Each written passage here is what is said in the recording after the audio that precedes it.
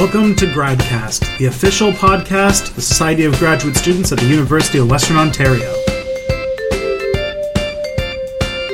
Hello everybody and welcome to GradCast, the official radio show of the Society of Graduate Students here at Western University in London, Ontario.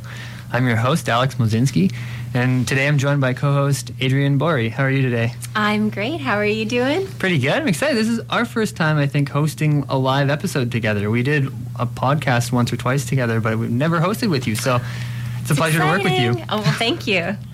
Anyway, how have you been? Pretty great. I'm excited to talk to our guest today and about stars.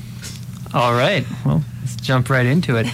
Parshati Patel is a PhD student here at Western University studying physics and astronomy. Welcome to the show. Thank you for having me. Thanks for coming. You approached us, actually, to come on the show, if I'm correct. Never mind. Tristan found her. Darn it. All right. First fact wrong. Anyway, so you're originally from India. Yeah. And you moved to Canada in 2010. 2006. Darn it, 2006. Second fact wrong. You got your undergrad from the University of Toronto in 2010. You know that actually if he gets a third fact wrong, your interview's free. Oh, okay. It's true. Well, okay. Okay. So you did your undergrad at U of T. How did you like Toronto compared to India, and how did you find University of Toronto? So it was very different for me because I come from, comparatively a smaller town in India, and so it was a big city life that I got to see, which is really cool. I'm pretty excited about studying astronomy. Didn't really get into anything else until I finished it. But yeah, it was fun. It's good. I did my undergrad at U of T as well, but I was born and raised in Toronto, so Toronto was home to me and still is, I guess. So what was the transition from Toronto to London like for you when you came to Western? So when I first came to Western, because I had lived for 4 years in Toronto, it was a little bit different because it was like going back to the old small town life, which I now like it here. Initially, I was not happy about moving because I was like, I'm going to move from a big city to a smaller city. However, Western was excellent at accommodating, especially being an international student. It's a transition that takes years to kind of get into the, rhythm of everything that goes on here. So I'm fine now here. That's great. So what was it like to be an international student in a new place, studying physics and astronomy, and kind of how did you get into that area of study? So actually, my parents took me to a planetarium on one of our vacations, and I used to always ask questions. My parents would always refer me to books. So they finally took me to planetarium. I got hooked at looking, the stars and how they form, the planets, and the universe, basically. I got to look through the telescope for the first time there. And then basically I was hooked. I thought, to study something that is bigger than what we see here on Earth is that's the dream, one would have to actually go to space or actually study space. And so from there, I just decided I wanted to study something related to space. And so I decided that I need to go away from India to kind of, concentrate on what I want to do. So I came to Canada in 2006 with a dream to study astronomy and do a PhD in astronomy. And I think I'm on the right track now. Well, that's amazing. So you're studying with Dr. Sigat and Dr. Landstreet, is that correct? Yeah. So Dr. Landstreet studies the stars. Is that what I'm... Yeah, he studies stars. He actually studies magnetic fields. That is his expertise. And so, land, Earth, magnetic fields, it's all related. It all ties together. All right. So specifically what you're studying is the formation of stars, of a very specific class of stars. What do we mean when we're talking about different classes of stars? Like, I look up in the sky, they all look like little tiny dots to me. How do we differentiate them? So just with your naked eye, you can basically differentiate stars with their colors. Okay, so you sometimes, especially if you look through a small telescope, you see stars either red or blue or white. And basically the color of the stars tells you the temperature of the star. Okay, which is very important because our sun, which is, as we see, yellowish orange, is around 6,000. Okay, so that, it sounds very high. 6,000 degrees is a very, very high temperature. But in terms of stars, you can get anywhere from 3,000 to 40, 50, 60,000. And that's the temperature of the surface. Okay, so they can get really, really hot. And so depending on how hot they are, how their life moves on is different. So that's why there's different classes where you study sun-like stars, which take a longer time, spend long time on every phase of their life, whether they're baby or adult star or old age. But stars that I study, which are called Herbig stars, their temperature ranges anywhere from 10,000 to 30,000 on the surface. And so because the temperature is so high, they evolve really, really fast. And so the reason why we like to study these stars is because they evolve really fast, and so we don't get to see as many as you would see a sun-like star. So that's the whole reason. So by really fast, like what's our time scale here? Is it like 5 years and it's gone, or no. 5 million years, or so billions? So for our sun, for a star like our sun, it's in billions of years. Like our sun right now, it is what we'll call an adult age, and it's going to be in this phase where it's burning hydrogen, converting into helium for next at least 4.5 billion years. But stars that I study are in fast-tracking things in millions of years or 100,000 years. Oh, wow. Which is way faster when you compare it to the stars that we live around, like our sun, or the stars that we think we would find planets around, which are like sun-like stars. Because they are there for a longer time, you'd expect planets or maybe life around them. So the question about these stars, sorry, Adrian, so does that affect their size at all? Like, are they, like, I imagine that the timeline is from when they start fusing until whenever. Mm-hmm. So are they a certain size, and that means that they must die in a specific way too? Yeah. So one thing I didn't mention before is the temperature. The more the massive the star is, the more the temperature. So the stars that I study are also massive, in addition to being really, really hot. Okay, so they have more material to kind of burn from hydrogen to helium, but they also have very high temperature, so they're going to convert things really fast as well. Okay, so our sun-like star, assume our sun is 1 solar mass. These stars are, 10 to 20 solar masses, so 10 to 20 times the size of our sun, mass of our sun. So they're pretty big, and so their life, that's why it goes way faster than stars like our sun does. That's so interesting. So one thing that popped into my head was, if these stars are burning really big and really fast, does this make them less conducive to having life around them? Because, my sort of understanding of life evolving, it takes millions of years. So if they're burning out in 100,000 years, then these stars don't have as good a chance of having life around them? Yeah, so that's true. That's the whole reason when they're looking for life around, or are looking for planets that would be habitable planets, as they say, like our Earth, they actually look around stars that are sun-like or smaller in size. Oh, cool. Because they would have longer time to, get rid of all the gas and dust and just leave behind planets, which, if they're in the right place in the solar system, would have life. So that's why we look at those sun-like stars to actually look for life.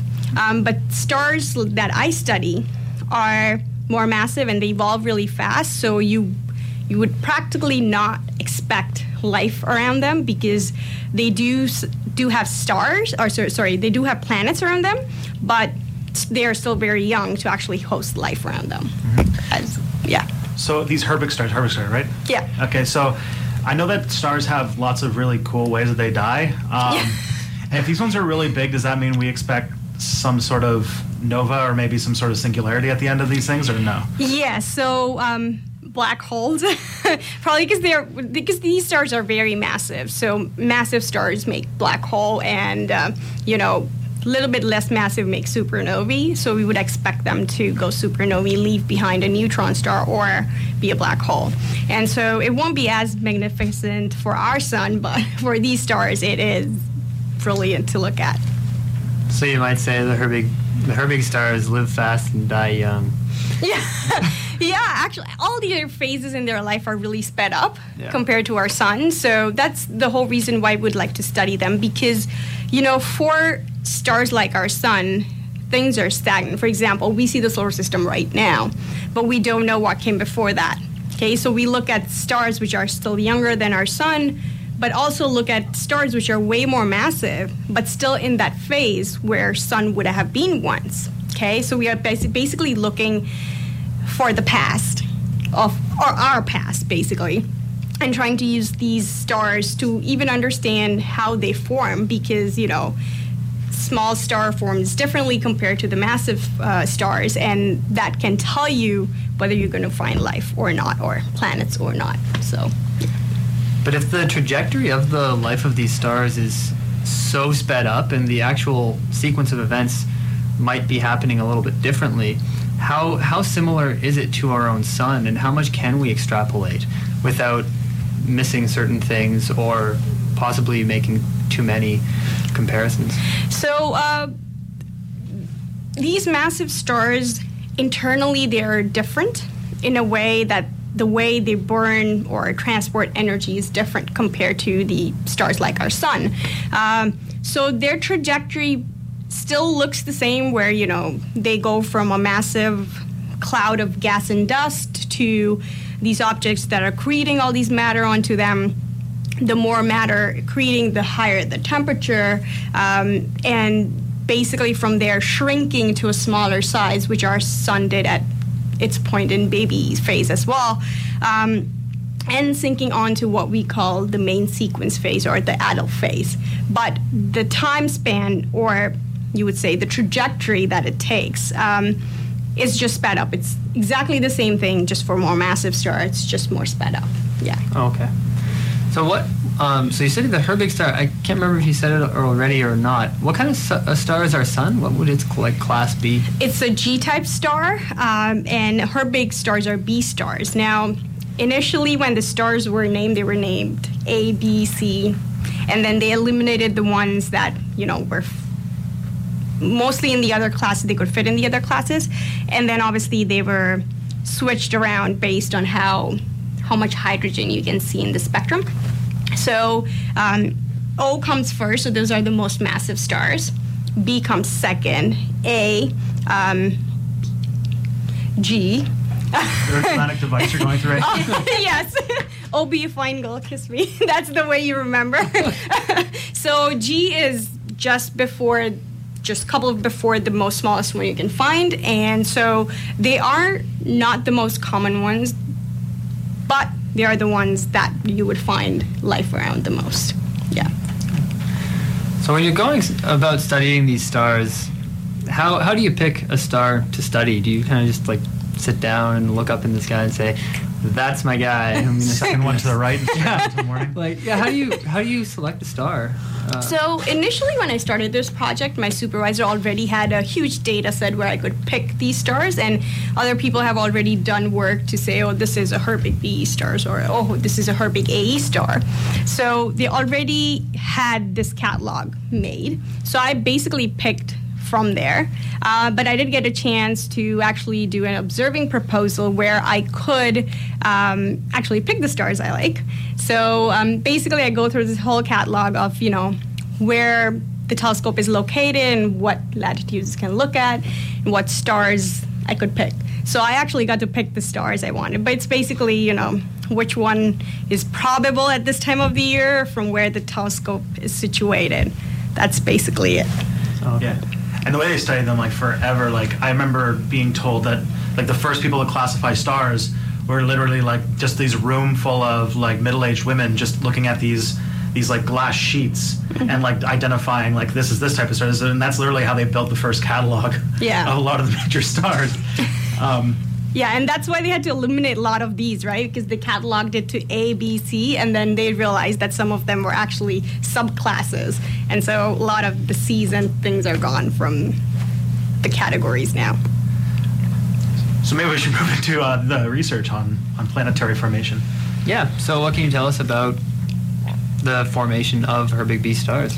So the way I study the formation of these stars is I study the disks around them. So these disks are inherited by this star when they're in the star formation phase. Basically, these stars have almost just stopped accreting.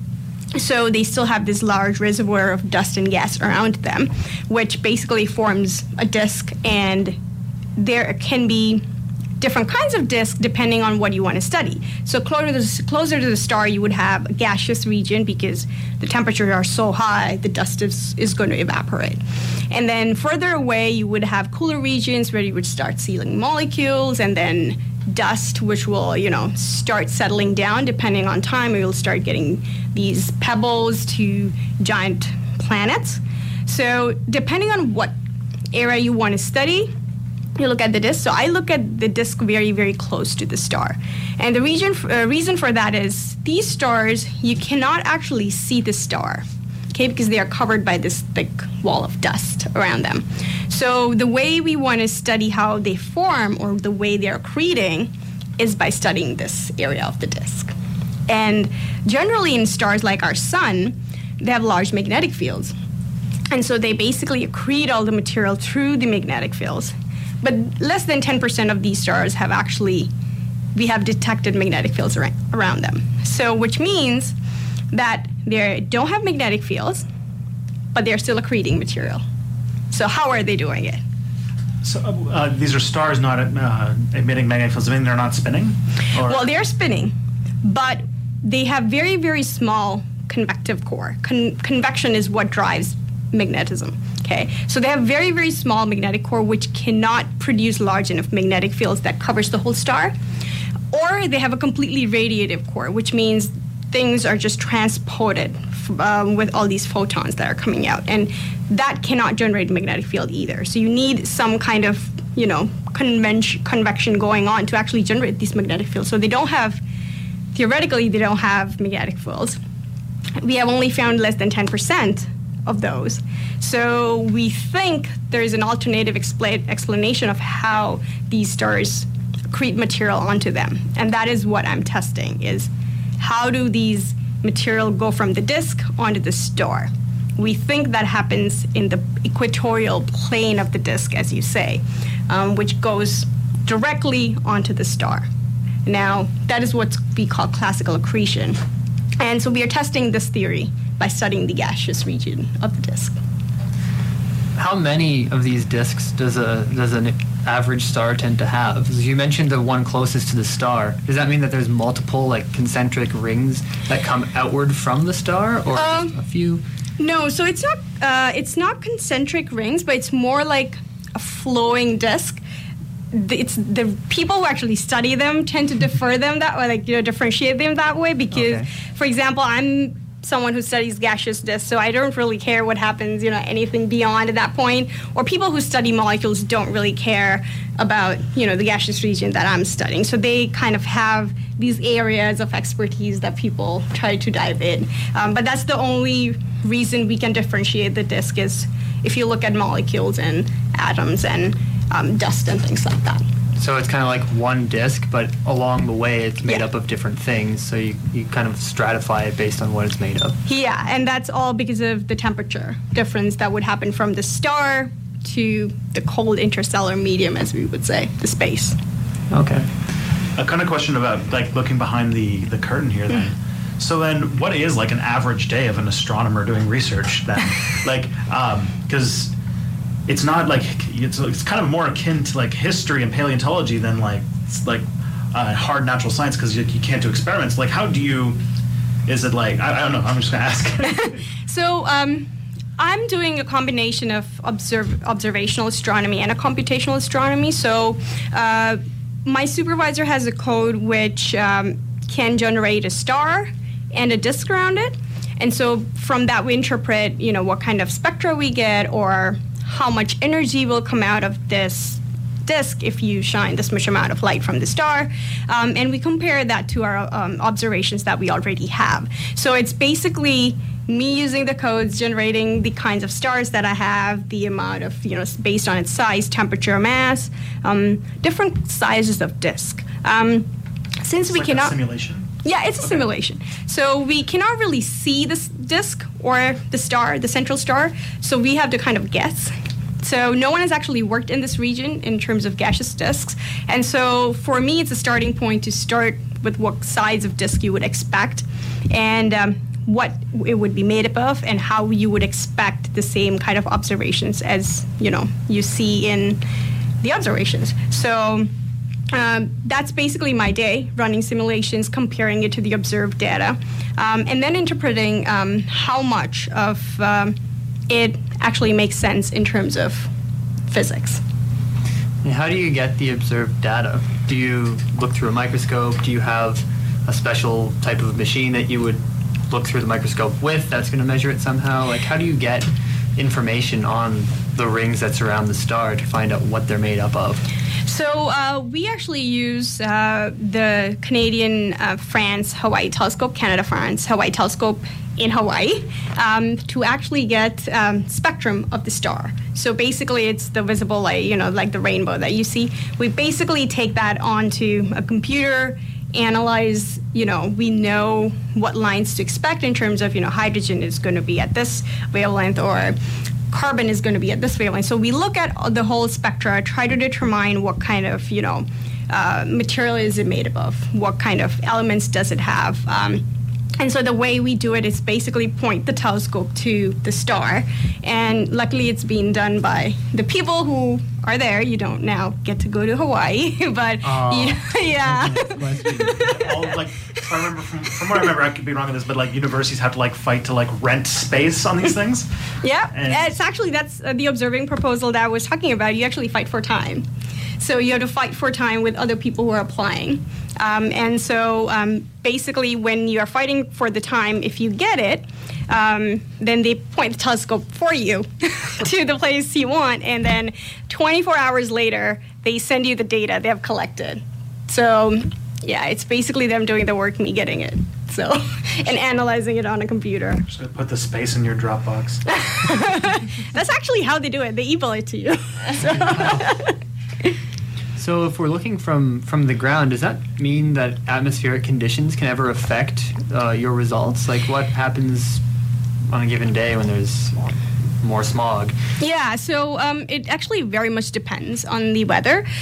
So when they tell us they're going to do this observations, it can be done anywhere in span of 4 months, and you basically get email after 24 hours because they only try to schedule you in for a time-sensitive event. But to just get a spectra of a star, they can do it anytime when the weather is good. So if the weather is not good, I don't get my data. But at least 1 day in 4 months would be good enough to get my data. So yeah, it's very much weather dependent. And once you have this data, what do you need specialized software to analyze it? What sort of programs are you working with? So we are actually using a couple of different programs. IRAF, which is actually specialized for astronomers, where you actually analyze these data that actually come out of the telescope, and then you use softwares like MATLAB or any plotting software, Python, to actually plot these up. And then the simulations that I run are codes by my supervisor, which are in Fortran. So there are a lot of different softwares that we actually use, but basically IRAF, MATLAB, and Fortran is what we use right now. Why do they choose to put the telescope, I was going to say microscope because that's what I work with, the telescope in Hawaii? Is it just a clear picture of the sky there? People just hanging out in Hawaii? Why Hawaii? And what would be the best place in the world that you can think of to have a telescope that would give you the clearest view? So there are a couple of different reasons why they put it up in Hawaii and the other places like in Atacama Desert or in other places like Lake Ladakh, India, is because it's A, high up, B, the air is dry. you don't want, your telescope condensing out or things. And you want a clear weather most of the nights. So places like Hawaii, right on the summit, you hardly have any days where you have, snow or a lot of clouds. So the best chance is to do it from there than anywhere like Toronto, or it's also technically away from big cities. So that is another thing, you want to avoid the light pollution as well. That's so great. So just sort of switching gears a little bit towards the end of the interview. So your website mentions that you like to participate in outreach efforts. Could you tell us a little bit about these before you go? Yes, I've been involved in a lot of different things for the past couple of years. I've been part of teaching assistantship to kind of do outreach activities with school kids or even public, basically, showing them the wonders of science, I would say. I also have to work at the observatory right here on campus, and basically have people come in and look at the stars through the telescope. And I also produce a podcast called Western Worlds, which is produced by Center for Planetary Science and Explorations, which basically talks all about space. So you guys can tune in starting mid-September. We are launching our new season, so you can tune in at cpsx.uw.ca/Western Worlds. Awesome. That's amazing. So in terms of this outreach, does that mean that I can go check out the planetarium, or is it only open to, So school kids? At the telescope, so the observatory is open, at least in the summer it was open every Saturday, Okay. 8:30 to 11. From September to April, it's once a month because it's cold. Oh. But it's still once a month. It's free, free parking, and it's 7 to 9 p.m. And anyone can drop in. It's free of charge. Bring in kids and people who are interested. Yeah, that's amazing, because actually my lab mate went there on the weekend and was telling me that you can see some of the planets up close and personal, and she was saying that she could see some of the rings around Saturn, and that's awesome. So will you be there? I work most of the time. I do. I'm not sure if I'm going to be working next semester, but I'm sure some of my friends should be able to show you the rings of Saturn, but also deep sky objects if you are there on a clear or dark night. That's amazing. Well, I think that's all the time we have for the show today, so thank you so much for coming. Thank you for having me. All about astronomy. Thanks, everybody, for listening. This has been Gradcast. See you all next week. That's all for this week. If you want to send us some feedback, or if you want to come on the show yourself, email us at gradcastradio@gmail.com. Be sure to hook us up on social media. On Twitter, we're at GradcastRadio, and look up Gradcast Radio also on Facebook. If you want to subscribe to the podcast is located at gradcast.podbean.com, and it's on iTunes. And while you're there, why don't you leave us a review? It really helps us out. We'll see you guys next week.